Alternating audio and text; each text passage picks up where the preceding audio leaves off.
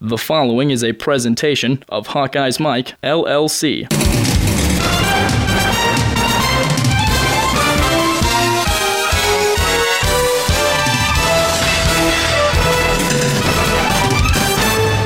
Play action. Vandenberg has a man wide open. It's McNutt. It's a touchdown. A history-making touchdown catch, Marvin McNutt. And I will tell you what else continues is the aggressive nature of Iowa. This is what you call just going for somebody's heart. They know Northwestern just penalized for the sideline play. And what do? They send McNutt deep on a post cut all by himself, sending a message to Northwestern. Hello, Hawkeye fans. This is John Patchett, and welcome to the Football Show from Hawkeyes Mike.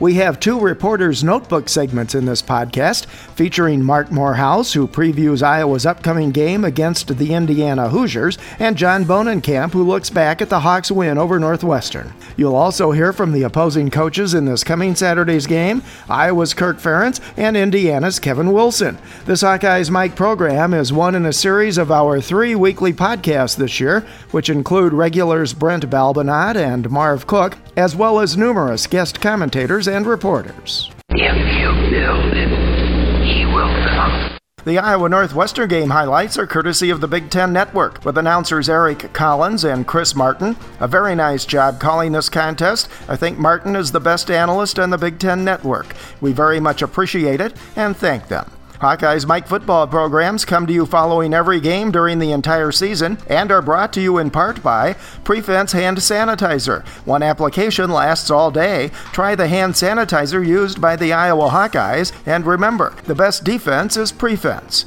And by the Marsh Cook Investment Group in Coralville, Iowa, Marsh Cook, for all your investment needs.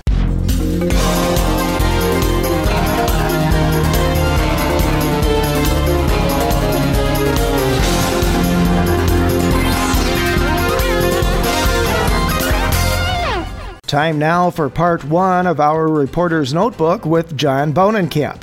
You can read John's articles in the Hawkeye and online at thehawkeye.com. John looks back at the Wildcats game. Well, John, few thought Iowa could afford to get into a shootout with Northwestern last Saturday, but it did, and it prevailed. It was starting to feel like all of those other games that they've played against them in the last couple of years. To Iowa's credit, they had that big drive there at the end of the third quarter, early fourth quarter of the game in the lead, and they just really kind of took control after that. So it was a big win for them all the way around. Have you ever watched a game where virtually every one of the key stats were in overwhelming favor of the team that lost? No, it's been a while since I've seen something like that. I mean, it just kind of shows that, Iowa's defense came up with the plays that it needed to make. I mean, it was more of a, I hate to use that cliche of bend but don't break, but that's kind of what they were, is that, I mean, they kind of let Northwestern move up and down the field, but when it came time, especially late in the game when they needed to make some stops, they came up with some stops. So, if that was, a lot of that, especially time of possession, had a lot to do with Iowa's inefficiency on offense, really, for, about the middle of the second quarter until the middle of the third quarter. So, yeah, it was very weird. It was very strange, but I think it just kind of showed that Iowa made the plays when it counted. Yeah, I made the comment during the game that I know Iowa's defense is supposed to be bend but not break, but in that game it looked flaccid. Yeah, I mean, they just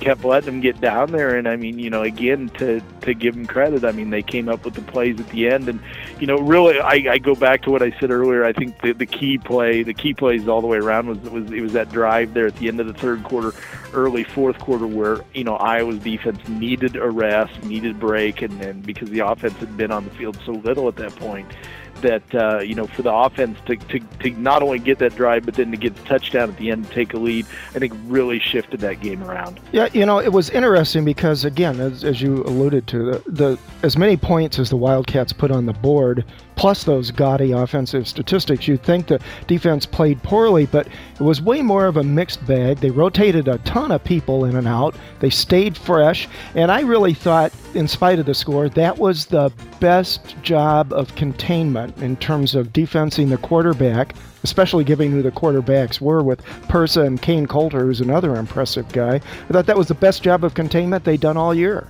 Yeah, it really was, and it was in the sense of that there was that constant shift of quarterbacks. there were times when, Purse was in there, there were times when Coulter was in the run plays, there was times when both of them were in there at the same time. And, that's a hard offense to defend. And so that's why you can kind of, understand the length yardage. But then again, at the end of the day, that they came up with the plays, and they kept everybody, pretty much contained for the most part. They never really let the big plays get away from them. That was even more impressive because some of Iowa's key defensive players were missing last week due to injuries. Yes, and I mean that's again there was a lot of adjustments made, a lot of learning on the fly, so to speak, and so I mean again that's a credit to what those guys did and what Norm Parker did in getting ready for this game. Let's flip over and look at the offense a bit. Let's talk about the play of the offense in this game, which was pretty impressive, really, and the development of the offense at this point in the season. Yeah, I mean it's still looking like it always did. I mean you're basically running one running back. You're still running the same plays, but for the most part, they really were a little bit more. I mean, you can just see how this offense is maturing and getting to know each other and getting to know these plays, because again they weren't on the field very much after that first quarter when they got the big lead, and then when they really needed to put the game away, they responded and came up with again, just like the defense, the offense came up with some big plays too, and they kept themselves on the field to where they could make plays.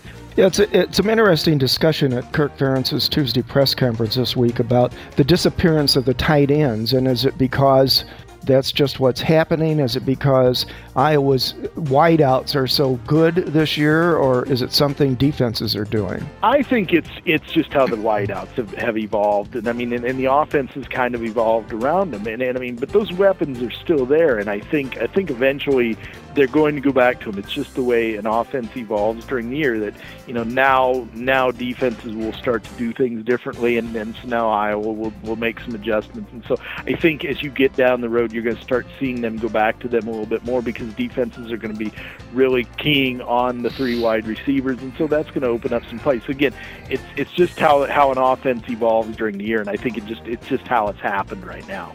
Probably Marcus Coker's best game of the year. He is a punishing running back, especially when he gets through the line and hits those defensive backs. You still worry about where the backups are. Yeah, and I mean that's everybody I've talked to during the season, I keep harping on that. It's like at some point you've got to find a backup for him. You've got to do some other things, and you look at the stats from Saturday. 3 people carried the ball, and one of them was the quarterback. So essentially, you use 2 running backs in the game, and I mean, yeah, he's a punishing runner, and yeah, he was a little bit more aggressive. But again, you worry what's going to happen when something does happen, and that Kirk doesn't seem to worry about it. So the last 2 weeks were a great example of the peaks and valleys in college football. They go out to Penn State and lay a giant egg. The offense especially was just dreadful. Right. Then they come back and put 41 points on the board.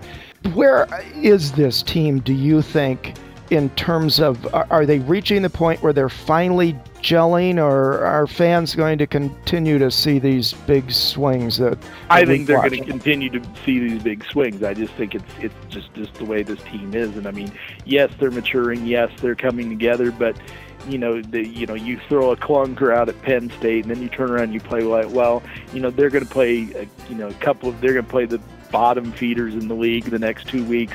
So there's a chance now to start developing an identity. But if they don't do it in the next 2 weeks, we're gonna, when you get into the stretch at the end of the year, when you start playing Michigan and Michigan State and Nebraska and Purdue, there's going to be moments where that I think we're going to kind of continue to see this up and down. The next 2 weeks are obviously crucial, because if they beat these 2 teams like they should in Indiana and Minnesota, and if they continue to develop, you set up a really interesting last 4 games of the season. You put yourself in the conversation. That's basically what you do if you win these next 2 weeks. I mean, now you're in a situation where you go into into this stretch of games where these are teams that you're going to have to beat if you want to play, if you want to win the division, if you want to get to the Big Ten championship game.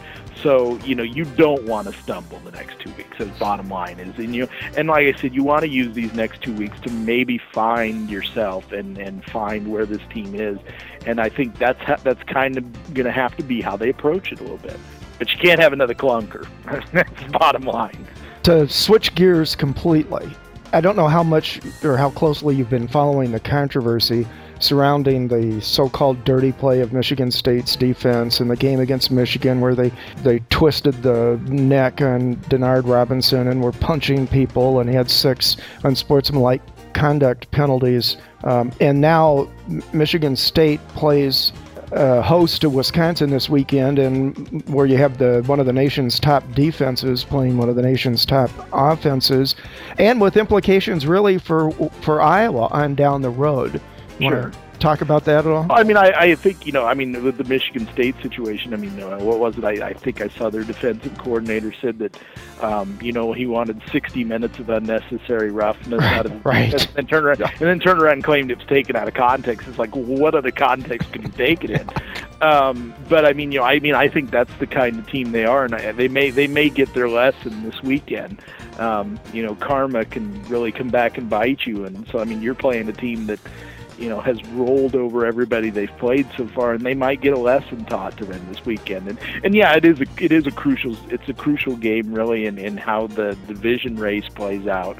So it'll be an interesting see how it all plays out this weekend. But yeah, it's the Spartans are who they are, and they make no apologies for that. And we'll talk to Mark Morehouse about this a bit later too. But once again, the rumor mill is running rampant, and Kirk was very evasive in answering the question in his Wednesday night call-in show, the A.J. Derby from quarterback to linebacker. Yeah, it's something that I think has always been out there since he arrived on campus. It's like, he's a kid that can play both ways. And and he's a kid that played both ways. He's a kid that knows how to do things on both sides of the ball. They're in a situation where they need linebackers. It kind of makes sense, but again, do you want to put your number 2 quarterback in at linebacker and have something happen, and then if something happens to James Vandenberg, then what do you do? So it'll be interesting to see if he shows up at that position on Saturday or even next Saturday.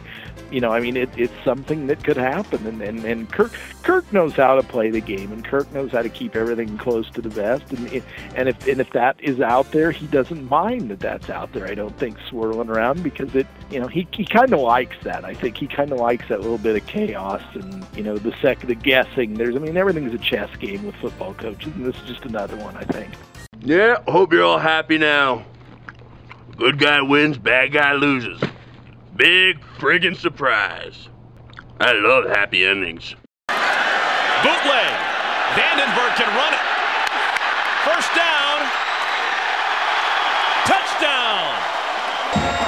The play call, a thing of beauty on 4th down and 1. How about the quarterback keeper? Oh, just a great job. It's really a naked boot. Nice play call by Ken O'Keefe. Ruling on the field is a touchdown. The play is under further review. After further review, the runner's knee was down at the half-yard line. It'll be Iowa ball, 1st and goal at the half-yard line. Yep, just delays the inevitable. Marcus Coker gets himself a touchdown. The physicality of Iowa in the second half to control the point of attack. Credit the offensive line for just being road graders and giving Coker plenty of room to work with. Iowa dominating in the second half.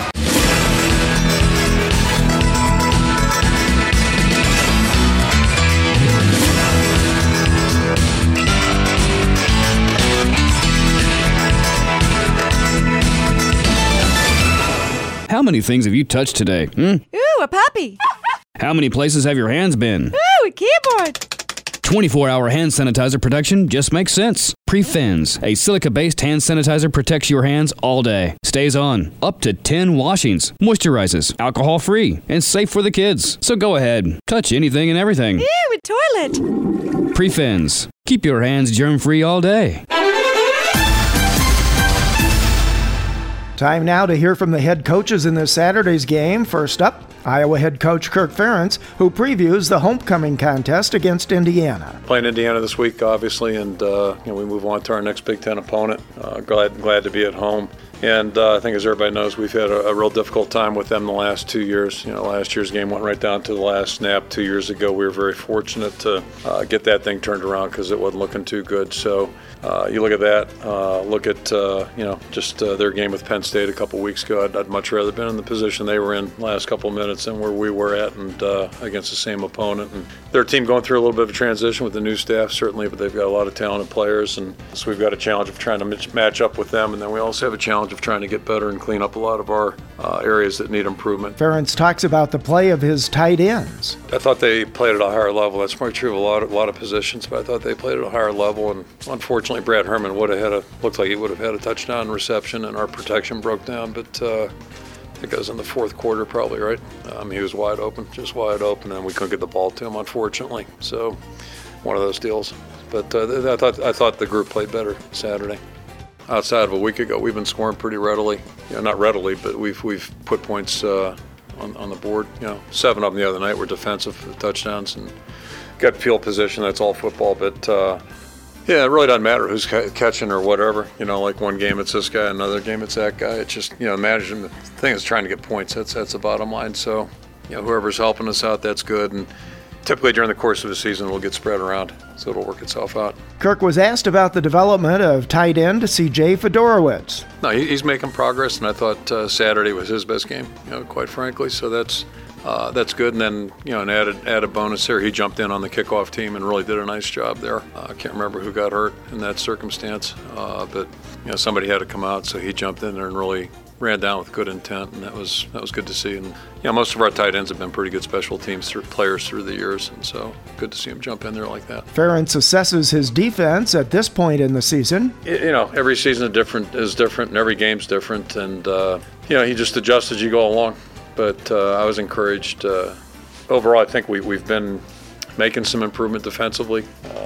Every week's a little bit different adventure, but I thought we played with more energy and more intensity Saturday. So, and I know they had a ton of yards and they had a significant amount of points, but just the way we were playing, I think was encouraging, and saw some individuals make some improvement, and that's hopefully something we can continue. I think that's a key thing right now is what we do this week. How do we improve? We showed some improvement, so can we sustain that and then hopefully add on to it? That's probably the biggest key, whether it's offense, defense, or special teams. But we need improvement in all areas. I know that. And Ferentz was asked what he meant last week when he said that Marcus Coker may have been thinking too much. Marcus wasn't necessarily in this category, but most guys coming out of high school, younger guys, try to read too much or try to make too many cuts in a run, and that's defense is closed too quick, so you really kind of have to make a decision at some point, hopefully sooner than later. If it's wrong, it's wrong, but you got to live with it and go, and it's kind of like making a call sometimes. So you just have to do it and live with it instead of trying to be perfect all the time. And I think that's kind of what I was sensing here a couple weeks running. And part of that's he just missed some practice time in August, so it takes a while for any player to get in a rhythm, no matter what position they're at. I think that was showing up a little bit.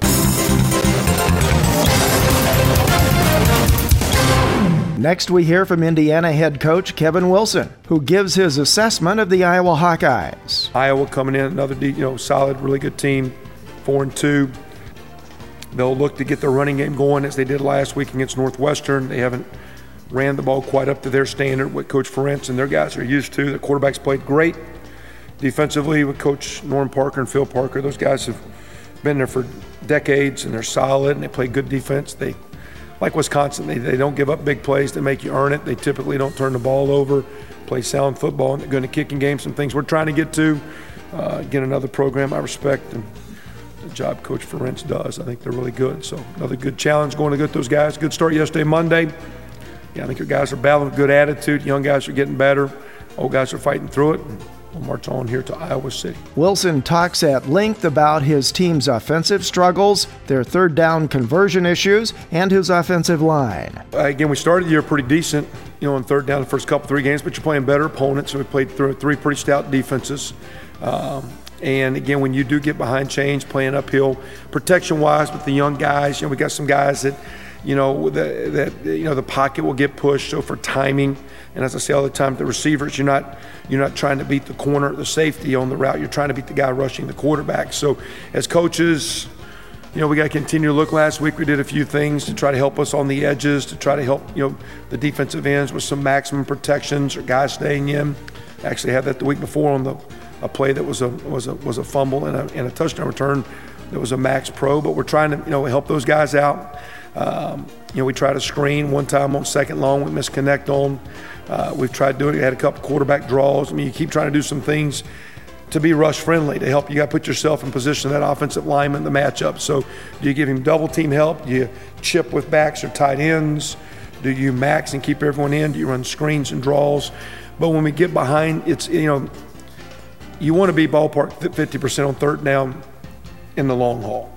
You'd like to think on 3rd and 1s and 2s, you're going to be 80 to 90%, and 3rd and mediums, you're going to get about half. And when you get the 3rd and more than 10s, you're going to be 20%. And at the end, it works out to being about half. So our deal is when we get behind chains with a penalty, our first 5 drives, 4 times we go across midfield, 1 time we score on the long run, and the 1 time we don't, we get a holding call.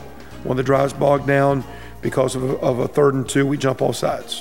1 time we get it down, 2nd and 8, we throw a quick pass that we don't throw, and we get called for holding and play. Actually, the way the quarterback threw it could have been a pick. So again, we've moved the ball, but once we have a penalty or once we have a play that gets us 2nd and 12, we don't tend to overcome that real good. We did the other day with a couple runs. Our first 3rd and 6, we just ran the ball for about 12 yards. So again, we just got to keep looking at putting our guys in matchups. So you can say you want to throw it on 3rd and long. I think, again, defensively, we feel like, we need to score some points offensively to help the defense. But then that being said, we're getting one-dimensional and throwing it too much, and the ball's in the air and on the ground too much, and we're turning, and then we're hurting the defense. So you keep trying to put it together. I'm watching some teams play that are playing really strong defense, and they're playing very, very vanilla offensively. But that being said, as they put it together, it's giving them a chance to win. We're not being good on either side of the ball right now. The offense is stressing the defense out. So, Dustin, the key deal is we can't just go run, throw it on 3rd down. But when we get 3rd and 8 or more, we're not going to be we're not really good. We converted 1 the other day, but most teams aren't that good, and we're not quite as good as some teams are that need. So we're going to be less than that. So our best drives are when 1st and 2nd downs don't get us to 3rd down, or 1st and 2nd downs get us to 3rd and manageables, and we stay on schedule, or 1st and 2nd downs get us to 4 down territory, as we did the other day on 4th and 2, and we actually ended up calling a play wrong, and the quarterback went the wrong way, and we lose the play there. So. Wilson expands on the play of his wide receivers. Our receiver play's been very, very poor, going back to Penn State play with all the drops. We're not playing with any sense of speed and urgency out there. If you watch our receivers play, we play very fast on routes, and then when it's a run play, we jog off the ball. Our young players are battling, getting better, but we need better receiver play. So it's a collective deal. I don't think the quarterbacks trust the line. I think the receivers don't practice or play with speed, that the quarterback knows where he's going to be. And we're just an offense and a passing game that's completely out of sync. And that's real. Now, how do we fix that? We keep practicing, staying positive. But point being said, we've got to find some passing that works as we move forward. So. And Wilson talks about the attitude and energy level of his team at this point in the season.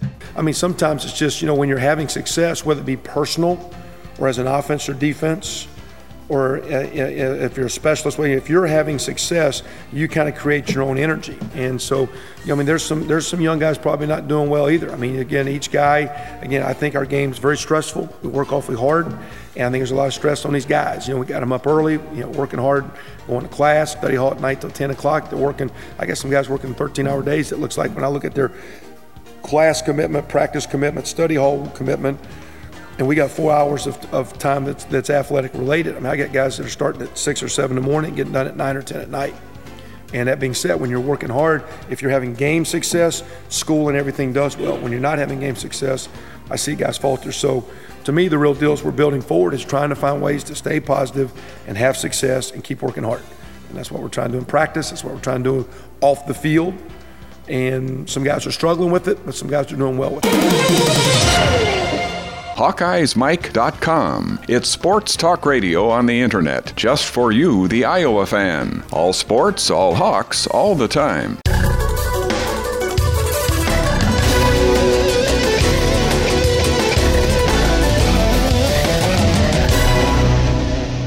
Looking ahead to this weekend's game, Saturday's contest against Indiana is Iowa's 100th homecoming game. The Hawkeyes have a 53-41-5 record in these annual events. The Hawks have hosted the Hoosiers 14 times at homecoming and have an 8-5-1 record in those games. Not really that good. Iowa is 4-2 going into Saturday. Indiana only 1-6 as it struggles to adjust to the new coaching staff and offensive and defensive philosophy.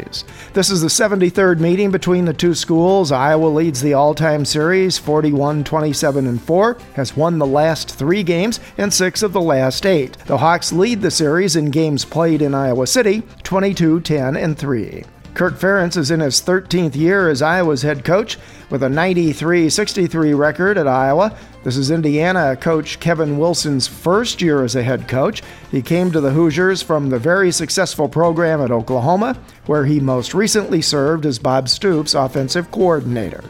Part 2 of our Reporter's Notebook this week features Mark Morehouse. You can read Mark's articles in the Gazette and online at thegazette.com. Mark previews the Iowa-Indiana game.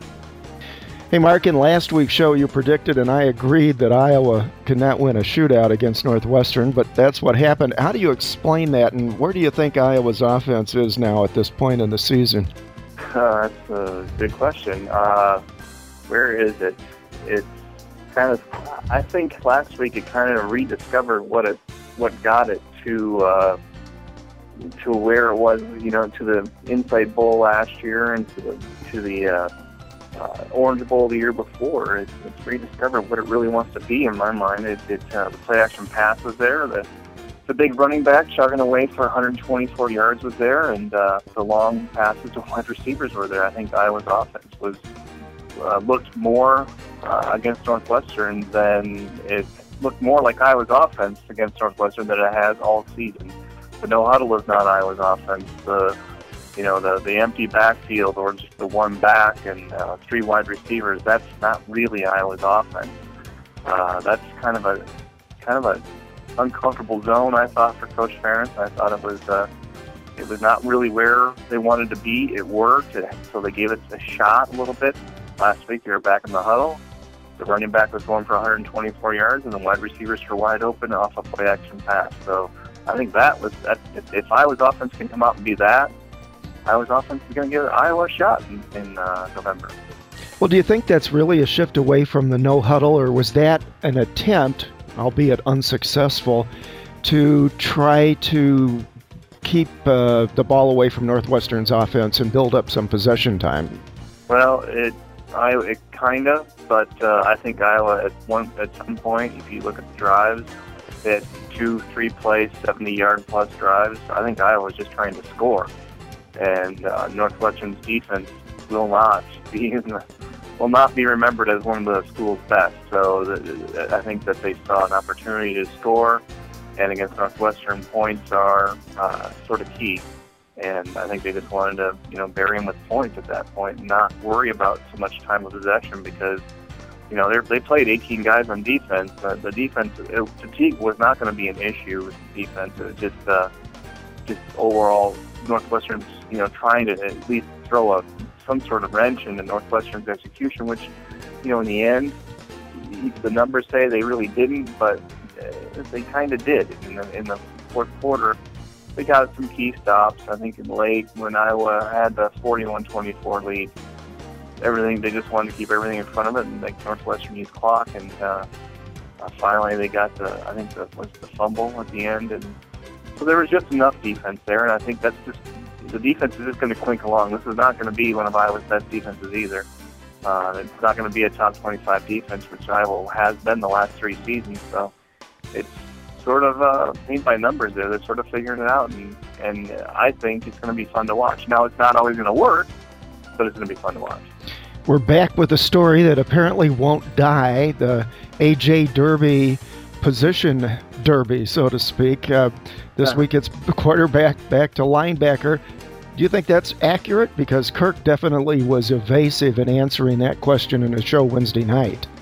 Yeah, I heard the Tuesday practice there. I don't know about Wednesday, and I don't know about Thursday. So let's go ahead and make that leap. Just because the way Ferentz handled the question during his radio show. Is that the right place for Derby? I don't know. I don't know what his 40 time is. I've heard mid 4.8s or 4.8-ish, which in my mind probably isn't fast enough to be a linebacker. I know Tyler Nielsen's in the mid to high 4.5. That is fast enough to be a linebacker. So is this his final destination? I don't know. Right now, Iowa needs the linebackers, but I throw that out. This is not for Derby this year. Not right now, not just thrown in there. That's not something you do. There's little chance of success just throwing a kid in there. Where it might matter is special teams, getting a 6'4", 235-pound body that can run a little bit out on the field for special teams. That would help. Well, we're just completely speculating here, but if they make that move for this week, and I agree with you, I don't think it makes a lot of sense to throw somebody into that position in the middle of the season. But would you guess, given, because we've all talked to Derby, I mean, he's pretty insistent about playing quarterback, that kind of a move would be just temporary in case, they really get thin again in this game, or would it be more permanent? I don't know. At this point in his career, he's a redshirt freshman, and I imagine he wants to play. And maybe the coaching staff last week, after seeing Kane Coulter, Northwestern's quarterback of the future, play running back, play wide receiver. He played safety earlier in the season, not against Iowa, but early in the season. They were throwing the best bodies they could out there. And Kane Coulter helped Northwestern wherever they put him. I mean, I don't know how many catches he had. He was dynamic quarterback. He ran the option. He rushed for a bunch of yards.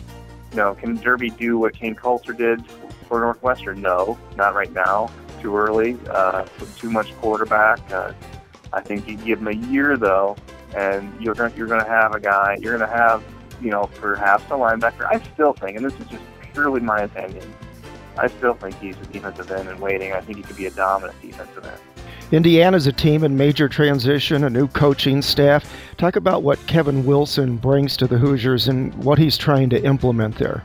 You see Oklahoma. You saw how Oklahoma forged Texas in the state fair game there. I think it was 55-17, something like that. Well, Kevin Wilson comes to Indiana from Oklahoma. He was an offensive coordinator at Northwestern before Oklahoma. So he runs a very much wide open offense, spread, no huddle, all the rage now, and all the bells and whistles that has given Iowa fits over the years. But when he came in November, he saw a program that, in his opinion, and his actions show me this, in his opinion, he thought this was a soft program. And they got rid of 31 players, including 18 scholarship kids. They're clearing the decks. He talks a lot about toughness, and you have to in Indiana. Indiana has played horrible defense for eternity now, at least ever since the 90s when Joe Nowak was the defensive coordinator with, I think it was Bill Mallory at the time, he's the head coach. So they played some decent defense then. Indiana's defense has faded over the years. I think Indiana's now had 10 straight losing seasons in the Big Ten. Wilson wants to change the attitude. He wants to get tougher players, and that just makes total sense. I mean, the guys watched, the Stoops, Bob Stoops at Oklahoma do this for years, and just tough players, tough, good athletes, going for that blend. And will it work? I don't know. But this year, right now, it's the team is sort of drained. They've tried 4 quarterbacks. They will be missing the wide receiver, DeMarlon Belcher, the kid who dropped the pass last year that would have beaten Iowa. He won't play Saturday. Will Maddie, a center who started 31 games, won't play Saturday. So Indiana's, in the short run, it's train wreck. But maybe down the road, I like what Kevin Wilson's doing. I think he's making a lot of the right moves. Will they pay off? I don't know, but this isn't about now. This is about 3 years from now. Yeah, sort of an interesting comment Wilson made earlier this week where he said his offense is stressing out his defense. Yeah, the offense is not, scoring, not moving the chains. And, it's kind of like when Ferentz brought up the whole thing about the no huddle and how, 15 seconds, 3 and out would kill the defense. Well, you saw a few of those at Penn State and killed the defense. So that's what he means by that. Quick 3 and outs, the offense not moving the ball. You run a no-huddle spread and you're off the field, then your defense is going back out there. And, for right now with Indiana, it's not a good thing. Now, for whatever combination of reasons in recent history, as we know, the Hoosiers have caused a lot of problems for Iowa. But given where they are right now, how do you see the offensive-defensive matchups for both teams playing out in this game? Iowa's offense should be able to do whatever it wants. I think Coker probably has 150 yards maybe. Vandenberg should be able to do what he wants. I think Marvin will break the touchdown record Saturday. He has 21. Tied with Tim Dwight, Daniel Hughes. I think he breaks it, and who knows? Maybe adds to it. But I think Iowa's offense should do what it wants. I worry a little bit about. I think Iowa's defense. With the linebacker situation, Tyler Nielsen had surgery. I don't know if he plays. He's got plates and screws in his hand. That's not conducive to good linebacking, if I remember correctly from my days as a linebacker. So I think that Iowa should be okay, but up front it's iffy. The front seven is iffy, and the one good thing that Indiana did last week was rush for 220 plus yards at Wisconsin. It didn't get them anywhere, but at least they have that on the game film. They have that in the resume, and they could maybe grind out a running game against Iowa on Saturday, especially if Iowa has missing some front seven type guys. I know some of the Hawkeyes alluded to it earlier this week, that they overlooked Indiana last week. Do you think there's any chance that's going to happen Saturday? Well, you know what? I was thinking about that, and Iowa does poorly in games that it's absolutely supposed to win. It does poorly in games where they're favored by 20-plus points, and they don't necessarily lose them. I think it's something that I think parents need to look at. Just what the preparation is, what the call to arms is, what the message is, or what the strategy is being going to these games. Because Iowa does for whatever reason, lets teams that are way down, 20-plus point underdogs to them, kind of hang around a little bit sometimes. Not all the time, but sometimes. And I look at Indiana last year at Minnesota. I'm not sure if I was a 20-point favorite then, but there are times where you playing down the competition. I think that's probably too strong, but I think that it's worth examination because Iowa does seem to have, in games that for whatever reason, in games that it's 20-plus favorites, there's just some sort of ennui going on there that I really can't explain. Key players for the Hawks this Saturday, both on offense and defense? On offense, I think probably Coker. Let's get 2 in a row here for the guy, and it's just, I think his confidence is building. I think he's running strong, and I think he's starting to really learn what kind of running back he is. He's a straight-ahead runner. He makes one cut, and he gets his pads down, and he is no fun to tackle. So I think they need to see him get a couple weeks in a row, and then they can maybe build on it in Minnesota, and then maybe by the time it gets to the meat of the schedule in November, that's a real strength for Iowa. But on defense, it's hard to say. There's so many guys hurt. But if James Morris plays, kind of keep an eye on him. The ankle thing, I wonder how well he is. He said Tuesday all the right stuff, but he's still he's not even 20 years old yet, I don't think. And when you're 20, you say all the right stuff about toughness and that kind of thing. So let's see if he's out there. Tyler Nielsen, let's see if he's out there. Anthony Hitchens, let's see if he's out there.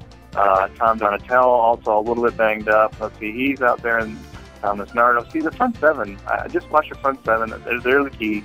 If they can grind it out this week, I'm just marveling at the job that the Iowa's defensive coaches are doing with personnel, because they played 18 guys last week, 17 the week before. They'll probably break 20 this week. You'd think on paper, at least, that we'd see some backup running backs. Canzeri should be back from his injury. Now rumor is that McCall is practicing again. It's not a rumor. Last week, I ran into his high school coach last week. His high school coach is now the coach at Cedar Rapids Prairie. My son happens to play in the program over at Prairie, so I talked to him about it, and he was, before this week, he was sort of working out. People remember he broke his ankle pretty severely against Tennessee Tech, 9 carries into his season. Now, okay, he's been out, and he could stay out. If he stays out, I think it's 30% of your games, and if you don't play after the 6th game of the year, he would be eligible next year to be a freshman again, to get a medical hardship waiver. It's not a medical redshirt. I don't like that term. It's incorrect. It drives me crazy. Just a little weird thing. But medical hardship waiver. But if he plays, he'll be a sophomore next year. He loses the season. So here's what I think Ferentz is thinking, and I could be wrong on this, but here's what my interpretation of events. I think that if Iowa is 6-2 going into November and is playing for something, then I think all hands are on deck and Kyle McCall is in the game.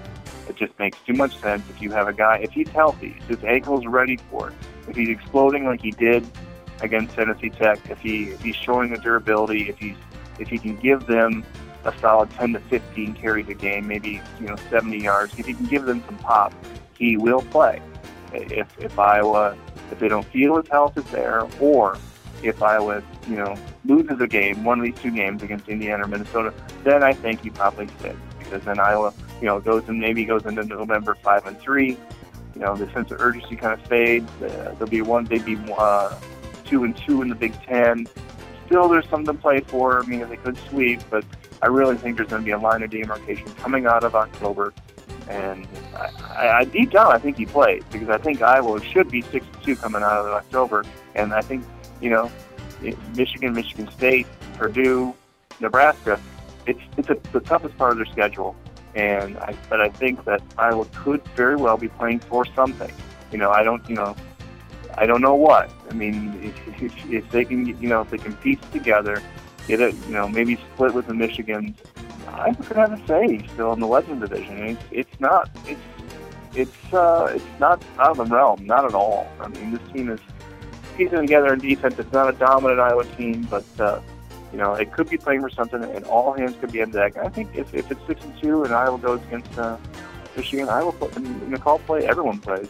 Yeah, it's interesting stuff. Your prediction for Saturday? I picked Iowa 38-24. I think Indiana will get something going on offense. I don't think Indiana will stop Iowa's offense. We thought you might enjoy some bonus Mark Morehouse material as Mark and I discussed the controversy regarding Michigan State's defensive play last week against Michigan and the Spartans game this Saturday against Wisconsin. This could be some pretty interesting stuff up in East Lansing this Saturday with what happened. Yeah, I think Wisconsin wins, but I'm not sure. I just think Wisconsin's too much to handle on offense. But if you're looking at matchups, Michigan State's defense is, I think, fantastic. Maybe the best in the Big Ten. And dirty. and dirty as hell. Which, you know what? If you're not called for it, if the Big Ten doesn't suspend you, it's legal, baby. It's not right. It's not good. It's horrible for the game. And it should be also noted that Mark Antonio was the defensive coach at Ohio State. Yep. When Robert Reynolds was suspended a game for choking a Wisconsin running back or quarterback, Jim Sorgi, in at the bottom of the pile. So there's a pattern here, maybe Big Ten, huh? Imagine, the Big Ten powers that be, Jim Delaney, wants the best foot forward for this game because all the world will be on it. It's a night game at East Lansing. It's the Rock and Roll Badgers against the dirty as hell Spartans, and they want to pump it up. Yeah, and Bielema's not going to put up with it. In fact, he said that he's been having his scout team, do some of that stuff at the end of play, sort of extend the plays in practice this week. Mm-hmm. So boy, that could be interesting stuff to watch. Yeah, Bielema's no softie. Bielema won't take. I mean, that could escalate quickly, and the Badgers have. The Badgers have the firepower to, that offensive line comes with its own weather system, I think. So they're not exactly Dance with the Stars. I mean, they're going to be after it, so it'll be fun. And a Wisconsin win helps Iowa out in the Legends division because that puts everybody on the same footing right now. So right, and then I think Michigan State still has one real tough game. They play Nebraska yet. The Michigan State and Nebraska play each other yet. So, and then Michigan State's schedule, I think, which has been I imagine is one of the toughest in the Big Ten. You know what? I like Michigan State football. I get it. It's tough. I like that. I think that's how you win in the Big Ten. But the dirty stuff, the grabbing and the twisting and the choking, you can't have that. Chancho! When you are a man, sometimes you wear stretchy pants in your room. It's for fun. And it's been a tough week for Kirk Ferentz. Everyone coming up to him. And the first question always is, how come you can't beat Northwestern? Don't have to worry about that question for a while. The Iowa Hawkeyes pick up their first win as a member of the Legends Division. They move to 1-1 in Big Ten play. They move to 4-2 overall. And Northwestern, their troubles continue. They have lost 4 in a row.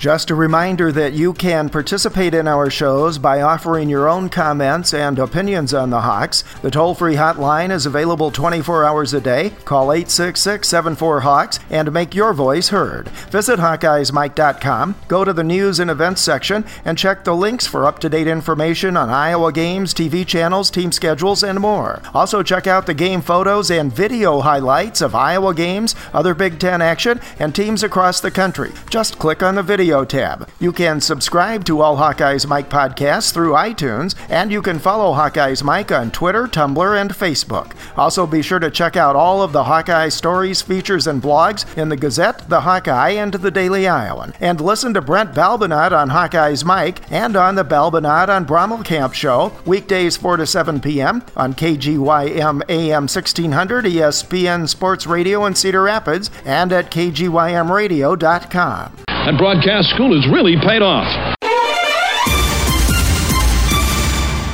Hawkeyes Mike football shows are brought to you in part by Prefense Hand Sanitizer, the revolutionary antimicrobial hand sanitizer that is alcohol-free and lasts all day with a single application. Try the hand sanitizer the Iowa Hawkeyes use, and remember, the best defense is Prefense.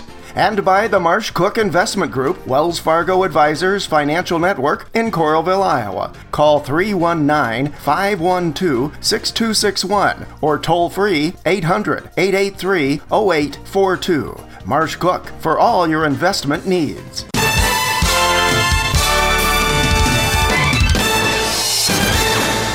Our thanks again to the Big Ten Network for the game highlights this week, and thanks to our contributors, John Bonenkamp and Mark Morehouse. We hope you've enjoyed this Hawkeyes Mike podcast, that you'll come back for more, and that you'll participate by phoning and making your own voice heard on our shows. Call 866-74-HAWKS.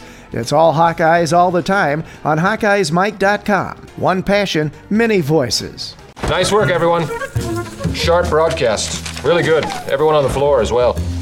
Really a lot of hustle. I liked it.